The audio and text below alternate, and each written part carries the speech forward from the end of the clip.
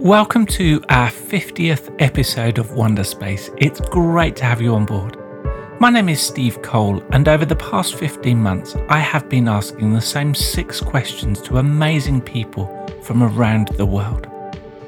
The questions orbit around wonders of the natural world and stories of hopefulness, and the setting for each journey is a shared window on the space station 250 miles above Earth, from where we see everything from a different perspective. Ask Nature, who are part of the Biomimicry Institute, are once again going to help us to re-wonder. How does the down from the eider ducks provide so much warmth? In a way, it doesn't. It's all about the air surrounding it. All feathers have a central stem and many rows of long barbs, which in turn have tiny barbules branching off of them. Short down feathers have long barbs that tangle into a mass-like knotted hair. The tiny barbules grab each other and allow the knot to bounce back into shape, even if flattened. This fluffy bundle becomes a trap for air, preventing heat from easily moving from one side of the downy layer to the other.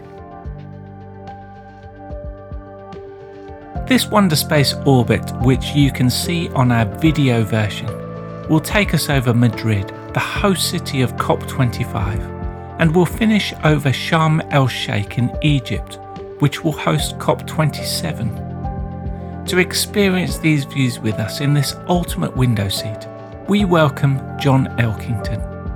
John is a world authority on corporate responsibility and sustainable development. He is an advisor to global business and the author of 20 books. John is also playing a key role at COP26 in Glasgow this week, which you'll hear about as part of his story. I start by asking John, if we could do a fly past on any part of the world that is significant to you, which place, city or country would it be and why?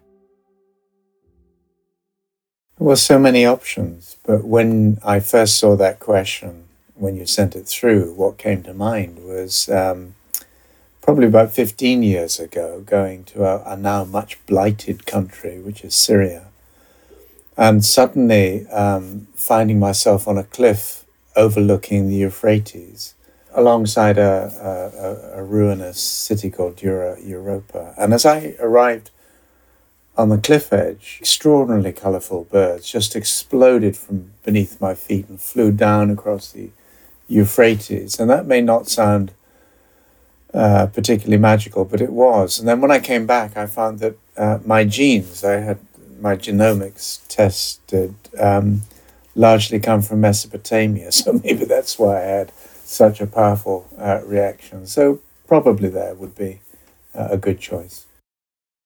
John, give us a glimpse into your life story so far, with an emphasis on what you are doing currently.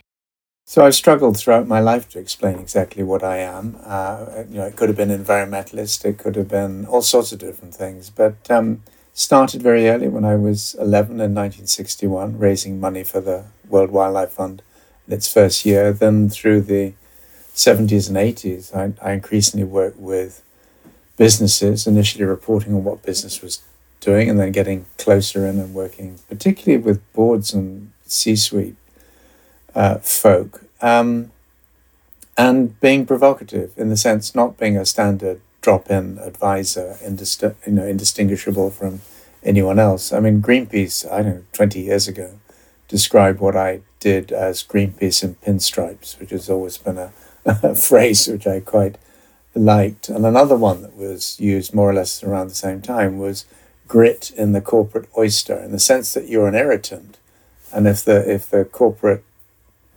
entity you're working with can spit you out, it probably will do. But if you can stay in there, then new forms of value are created.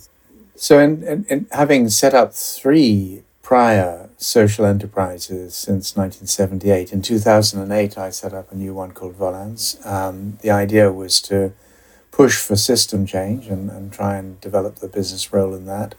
I've always avoided the COP meetings. I've tended to go to the business build-up events before them. But this year, for the first time, I'm going to COP 26, and part of the reason is not only just get a reading of what's going on there, but to try and push that systemic change agenda. And one of the things I'm doing there is moderating a session with several CEOs, Unilever, Solvay, IKEA, and so on. And the theme is what's beyond net zero. So at a time when most companies are struggling to sort of think, oh, by 2040, 2050, 2060, we'll get to net zero. We're saying, fine, let's just take that for granted. And now what's next? So I'm quite looking forward to that one. Where on earth is your place of reset or recharge? Just to be asleep. I mean, I've been tired since I was born, literally. And so any moment I can grab on a plane or wherever it is, in the days when we used to fly, I will sleep. But also, I find the natural world, almost regardless of where one happens to be, incredibly recharging. And then quiet places. I even have probably antibodies to organized religion. But if I can find a small chapel or some place like that has centuries of people coming together, often in extremists, but together, I find those places sort of recharge me as well.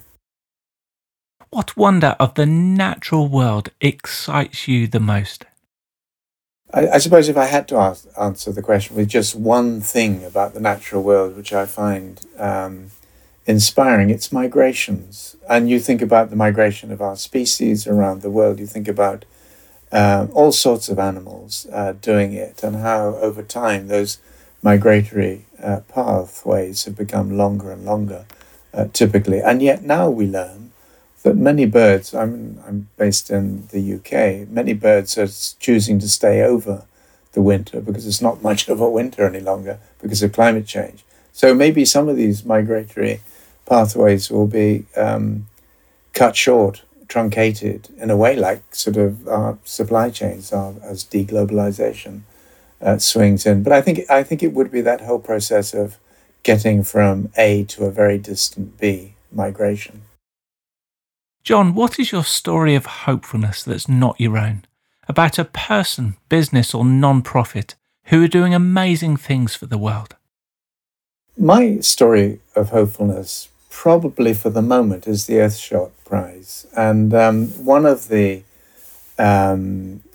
teams that won this year, the first year, was Coral Vita, which is, and I bumped into one of the founders in Germany some years ago. We spent a whole day filming together in a freezing coal-fired power station. Well, it was no longer, it was a coal mine and it linked to power stations. But I really loved what they were trying to do. And what they're trying to do is to restore coral reefs around the world. So breeding coral organisms that are resistant to rising temperatures, rising acidity in the world ocean. I wish we didn't have to do that. But the fact now that we're largely pushing coral reefs towards extinction suggests that the work of people like Coral Vita is going to be incredibly important. So that people would have that sort of level of ambition and that sort of vision to sort of take these vast, great living ecosystems and turn them back onto a healthy track. Yeah, it's people like that I find are a bit like a shot in the arm. Finally, as we prepare to re-enter, what insight, wisdom or question would you like to share with us? Well, it's funny, mentioning the Earthshot Prize, Prince William critiqued people like Jeff Bezos and Richard Branson and Elon Musk for piling into space. One of the things I've always felt was quite important was that overview effect, that so many of the astronauts, so many of the cosmonauts, and one member of our advisory board since we founded Volans was both a cosmonaut and an astronaut, Jerry Lininger, that people came back transformed. And so there's some part of me that's felt for quite some time now it's actually a good thing to blast billionaires and multimillionaires up into space if they come back transformed and if they then start to invest their capital and their wealth in some of the things that we all know we should actually be doing. So I don't think this is either or. We either save Earth or we blast ourselves out into space. I mean, done in the right way, I think the overview effect can actually be a very powerful ally. More about the work of John can be found at johnelkington.com. John is also founder and chief pollinator at Volans, which can be found at volans.com. To engage with the previous 49 Wonder Space episodes, go to our website, ourwonder.space. I want to thank John for being our guest this week. I would also like to thank everyone who has contributed into the making of 50 episodes, especially designer and producer Dan Potter and my son Sam, who edits the episodes into shape. We have exciting guests lined up over the coming weeks and months, and in the new year we will hopefully be in a position to share the more expansive vision of Wonder Space. In the meantime, let's continue to re-wonder and share our stories of hopefulness.